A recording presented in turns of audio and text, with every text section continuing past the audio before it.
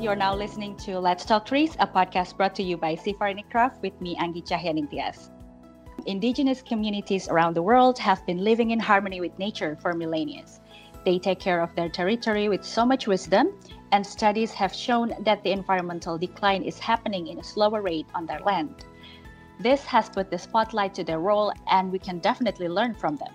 A report from the IPBES, or the Intergovernmental Science Policy Platform on Biodiversity and Ecosystem Services, also calls for scientists and policymakers to support and partner with indigenous communities to halt biodiversity loss and land degradation.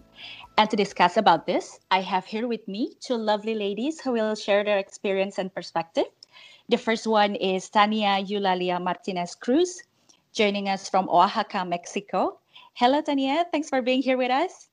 Hello, everyone. Thanks for the invitation. I'm an indigenous person from the Ayuk group, or Mije in Spanish, from Tamazulapan del Espíritu Santo in Oaxaca, Mexico. And I also define myself as a scientist, trained as an engineer, but then moved to social science. And I mix my personal experience as an indigenous person, but also my scientific background to advocate for the role of traditional knowledge to tackle global problems. Thank you. Our next guest is Ruka Sombolingi, Secretary General of the Indigenous Peoples Alliance of the Archipelago, or AMAN. She's a fellow Indonesian, she's like me, joining us from Bogor, Indonesia. Hi, greetings from Aman, Manasu Moraka. My name is Ruka, and I belong to the Toraja people in the central Sulawesi Island. AMAN is indigenous organizations from Indonesia, and our members are indigenous communities. Currently, we have 2,371 community members, or around 20 million peoples. Thank you. Thank you. So now that we get to know each other a little bit better, let's start. We have heard wonderful stories about indigenous people's ability to live in harmony with nature. Can you share the experience from your community? I'll go first to Tania. Sure. So I would like to start with a story that touches in many indigenous communities, I think in Mexico and in Latin America. So we are told, or my grandmother told me, that when we are born, our umbilical cord has to be buried in the backyard of our houses, because that's the place where we belong. That's your home, and that's the place where you have to come back one day when you die. So this has like a strong meaning because it means that you belong there, and it's your duty also to take care of that place, your hometown. In my case, those are my mountains, how I call them. And how do we live with harmony, or in harmony with the environment? I want to give you just like an example. So there's one Zapotecan community back in my region in the mountains, and the main sacred figure in the cosmovision is water. But if they want to preserve water, they also need to take care of the forest.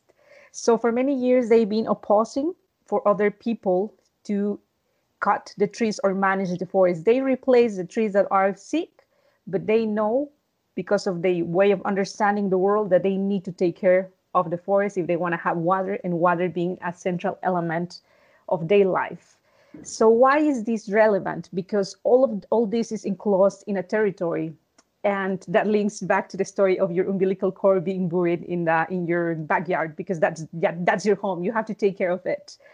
And this becomes really important just with all the issues that we face with land grabbing these days. For indigenous peoples, defending the territory and everything that it's encompassed in that territory becomes crucial, because it's life, its identity, its resilience, its culture.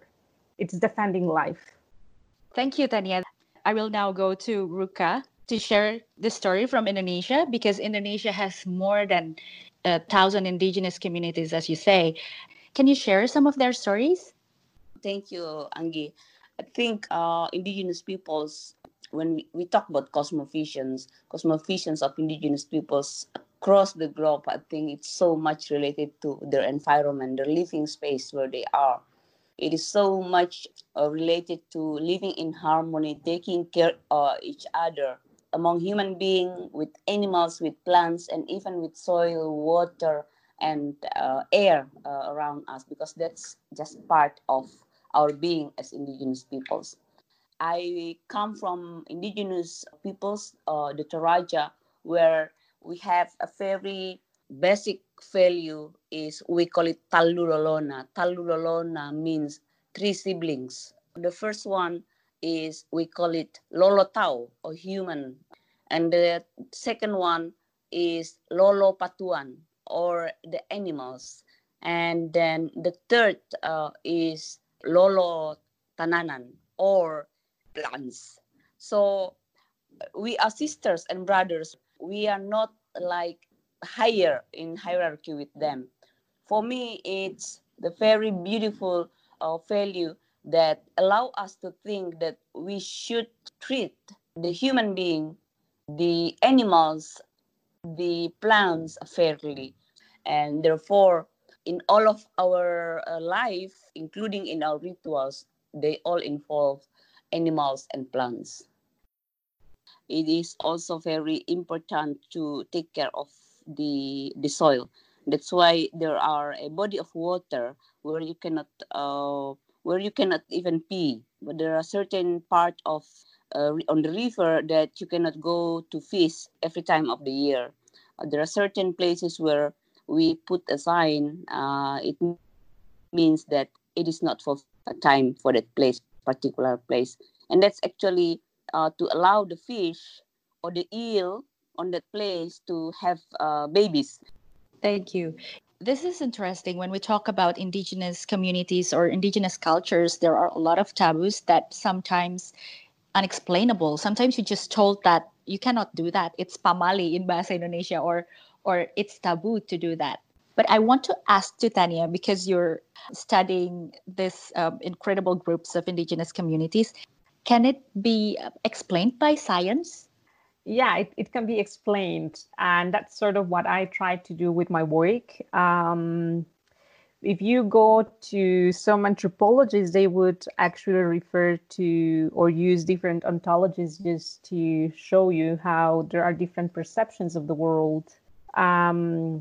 Because I think one of I don't want to say failures of science, but it's like many times we measure, we conceive the world just in a way, but we have missed or many times failed to also take other ways of perceiving the world. For example, I want to tell you the sacredness of maize in the culture of Mexico, with many policies trying to promote other types of maize. Indigenous communities have preserved a native maize when many scientists or policies have promoted a different or improved maize variety. And one of the reasons it's because of this attachment with religion and culture, and people has come and used all these arguments to say, it sounds in a way for some people simple, but also if you think of the complexity, it's also in a way to maintain resilience, because farmers don't have to buy seeds every single year because the seeds are already adapted to the context, but also because that's the basic or staple food, but also because it's part of many rituals. So I think it can be explained, and I think we are moving more towards opening ourselves as scientists and being able to accept there are other rationales beyond this way of measuring value with money, when there are many other things that you cannot necessarily quantify, but quality of life, the love that you put into your environment. There are many people that is already doing that or trying to move into that direction. Thank you, Tania. I see Ruka want to add to that. In my opinion, and this is also what always we always thought, don't do this, and then why we shouldn't do that? Say just don't do that. But if we try to just make rational out of it, it's very clear. For example, don't plant in the evening. Why we shouldn't plant in the evening? Because you might end up injure yourself or injure the things that you plant. Why it is a very clear that you should take care of them instead of instead of injure them. In my traditions, we have a special place to put we call it the mother. And why we put it there? Because it is just enough room for the next year seeds. We don't have to, as Tania mentioned earlier, we don't have to buy seeds. why you have the sign that it's pamali, it's for forbidden to fish in that certain area, because that's sanctuary of that's the nursery of the fish and eel on the river. We all have, we call it kurungan in our in the middle of our rice field. It's like a small pond that it's deep, put bamboo around, and sometimes the plants, the water plants around it. It's the sanctuary of the fish, and it is also the place when we start the planting season of the rice. Then that's where we get the fish for the people who work on that rice field. So you don't have to buy from the market. So that's, I think it's all about food. It's all about also resiliency. It's about the conservations. That's why, for me, I always consider that all indigenous territory, every single piece of indigenous territories are conservation area. I have to agree with that. Thank you, Ruka. It's interesting because it's almost funny the way that we go with the so-called modern way of life, but then people are starting to realize that maybe we do this wrong, and then start to look back at our ancestors and the local way or indigenous way of life, and then do what we did like centuries ago. We are just repeating the I think it's when we look into the civilizations, the humankind civilizations timelines. Yeah, for example, ferments is very ancient indigenous technology. Making wines, probiotics, all this technology now who try to extract probiotics and sell it very expensive on the market, all rooted in a very, very ancient food technology, food productions. It's so very clear that our ancestors, they don't have researchers back then, and they don't, some of them even they don't have a script like in my culture we don't have script.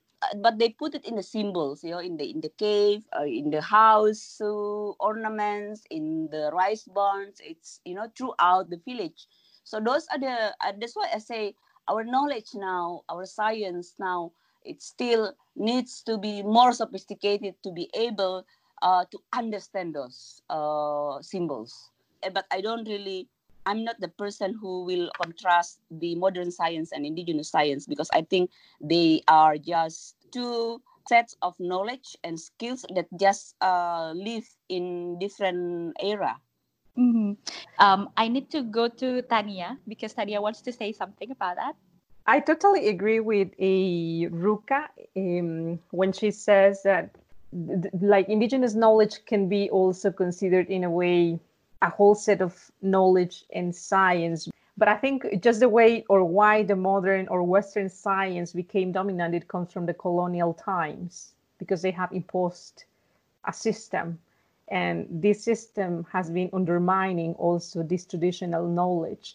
I see now more opening now for this knowledge to come up, because we've seen that this modern knowledge hasn't been sufficient itself to solve all the problems. And many of these indigenous peoples have survived and have been resilient, and they've used all their knowledge. And I think one of the reasons why modern science didn't really accept that knowledge for many years is also based on all these methods that we have defined on how science should be seen, or what actually science is, right?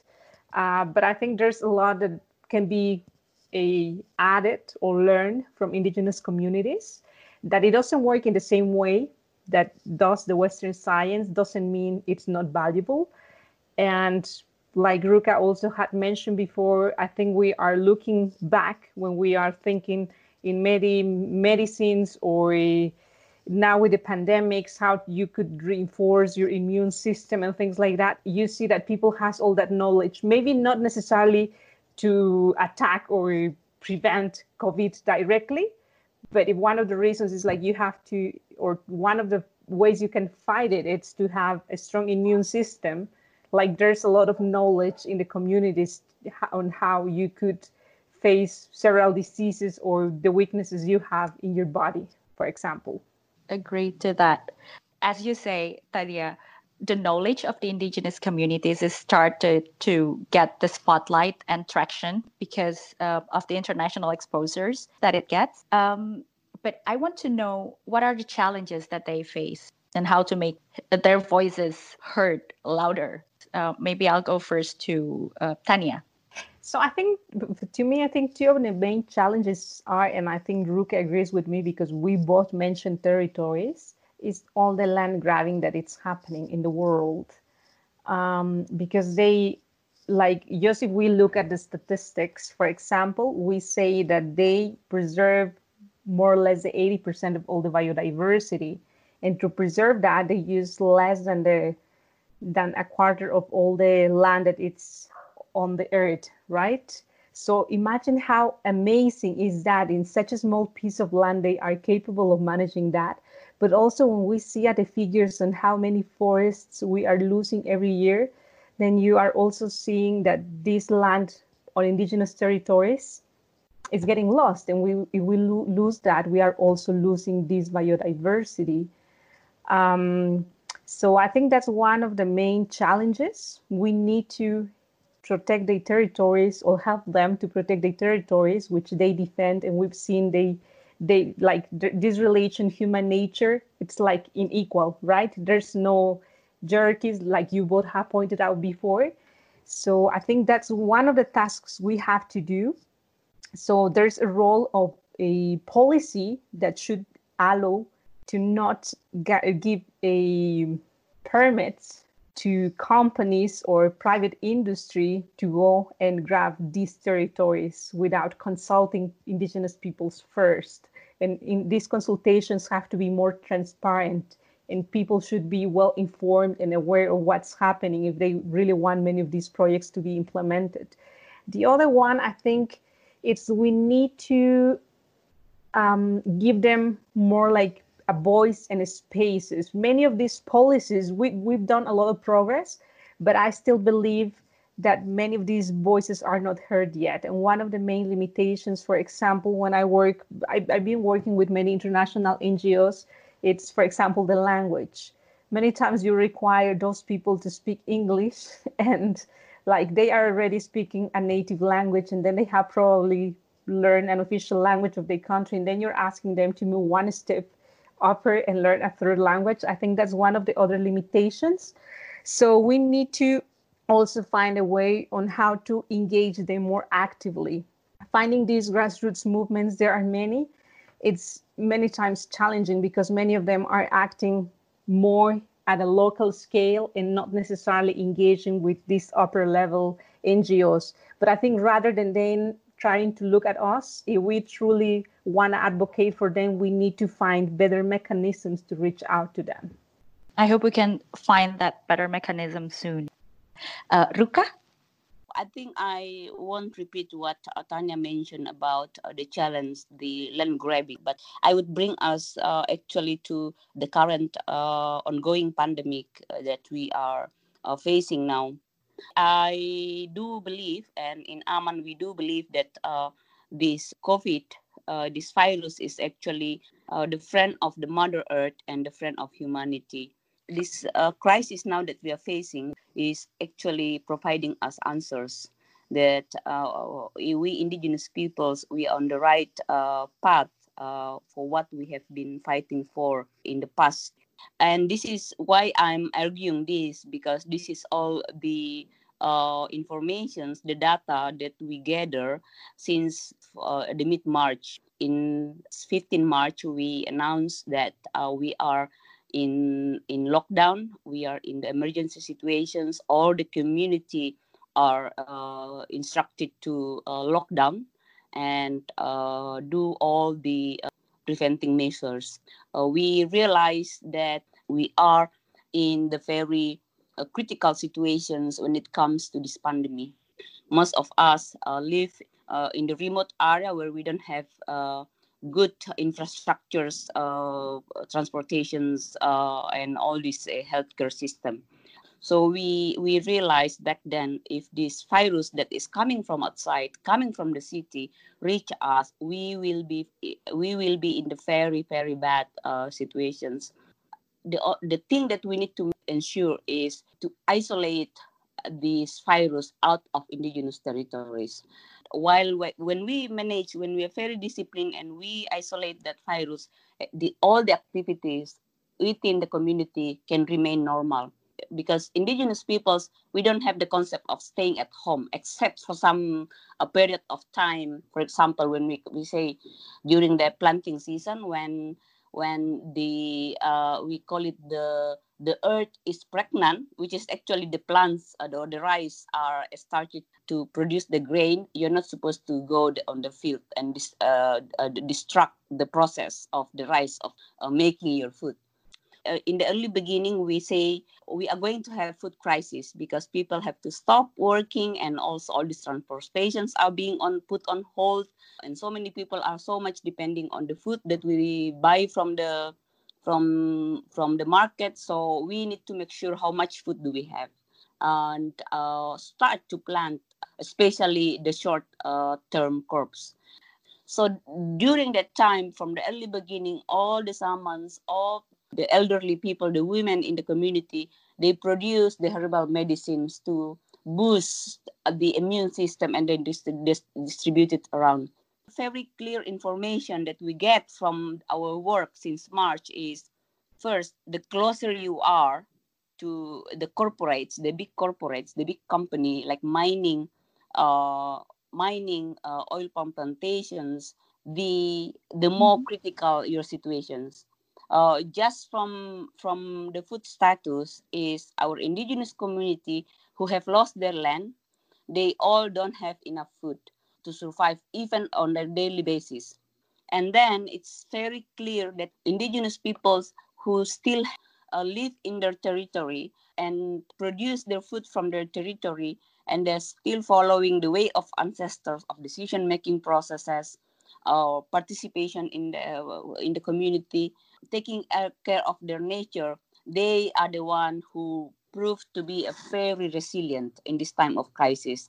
In the beginning, we say we will have crisis, make sure we have at least 3 to 6 months of food stocks, and plant new plants. And now over 3 months already, this food status of indigenous community, this kind of indigenous community, is 6 months at least. And there are also actually who have a food stock for years, like, in Kasepuhan, they do actually have for 15 years. And this pandemic also actually give us guidance. We just need to listen to the very clear message from these situations now, that we must stop the way we so much extracting things from our Mother Earth. These are the message from this ongoing crisis now. The current economic system that is so much controlled by the few elites, the top of the pyramids in the economic system, is no longer feasible. The beautiful promises always that have been offered to indigenous peoples, that you give your land to this company, you will have beautiful life, you will have access to education, you will have a roads, you will have salary, you will have good better life. It is not true. We need to all agree that we need to establish what we call a better, sustainable, and just life. As I mentioned earlier, our indigenous knowledge, practice, and innovations, it is enough to feed ourselves. But in the future, we need to make sure that others will also have enough food. But for that, we need to get support in terms of technology, a fair access to markets, promotions, pricing, the whole thing about the food productions and distributions to the nearby market. We've been talking about paradigm shift so far, and we didn't do that. And now the pandemic is telling us, stop doing that. The future economic system should be like a mosaic that composed of small economic system at very local level, where we that is based on solidarity, based on reciprocity, and how do we take care of each other. That's a very interesting point of view. And that's actually my last question for both of you, because it's really interesting that you point out that this pandemic is a kind of the nature's way to remind us that we have strayed away too far. I will give the last chance to Tania, and then we can wrap up. Thank you. So there's like the story of this community, but I think it also reflects the story of several communities in Mexico. In Mexico, we have some municipalities that we have called them municipalities of hope, which means none of them have gotten any case of COVID up to now, which is amazing, I think. Mm-hmm. And as Ruka had pointed out before, one of the strategies they have used is the collective lockdown. It's because we cannot conceive the life as individuals. The base of our living in the communities is the comunalidad, we say in Spanish. We act as a single unit, as a community. So this community I want to describe, it's interesting because this is not the first time they faced a crisis, but with all the policies that we had in Mexico, people started to migrate in this community, and they were buying part of the crop production, the maize production, for many years. But in 2010, there were some natural disasters that challenged the way of living because they had money that they could get from all the migration or all the work they had outside the community. But then they realized that no matter if you have money, if you don't have anything to eat or you cannot supply your food needs to the year, then you are in danger. So they went back and tried to cultivate as much as they could so they could provide food for the whole community for the whole year. So they still continue migrating, but they have a really nice dynamic in which they go outside the community for 6 months and they spend 6 months in the town.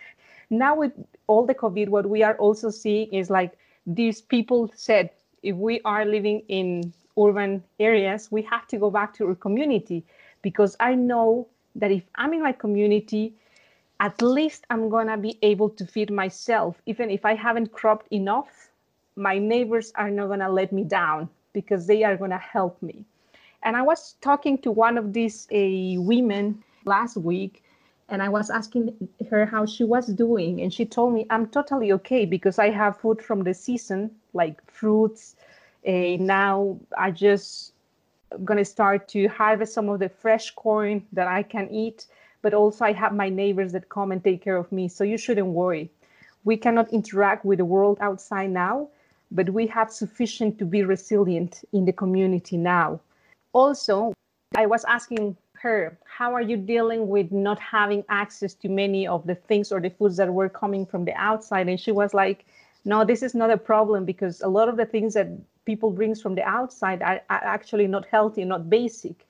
So I think now we are looking at the local, at the value of the local, at the value of being sovereign, autonomous, self-sufficient, which again, for many years, we thought it was like a sign of being underdeveloped, if you want to call it in a way. But now we are seeing that these people have more chances if they are healthy, but also if they can still continue with this collective lockdown, protect themselves. And I think they might have more chances to survive than many of the people that is living in the urban areas because they are by themselves. There's no collectivity to take care of each other.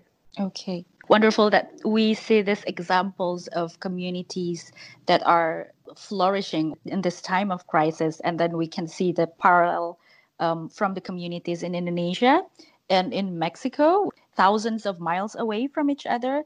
This reminds me of one of the podcast episodes that I did with C4 and ICRAF scientists that said that this pandemic has shown how vulnerable our food system is.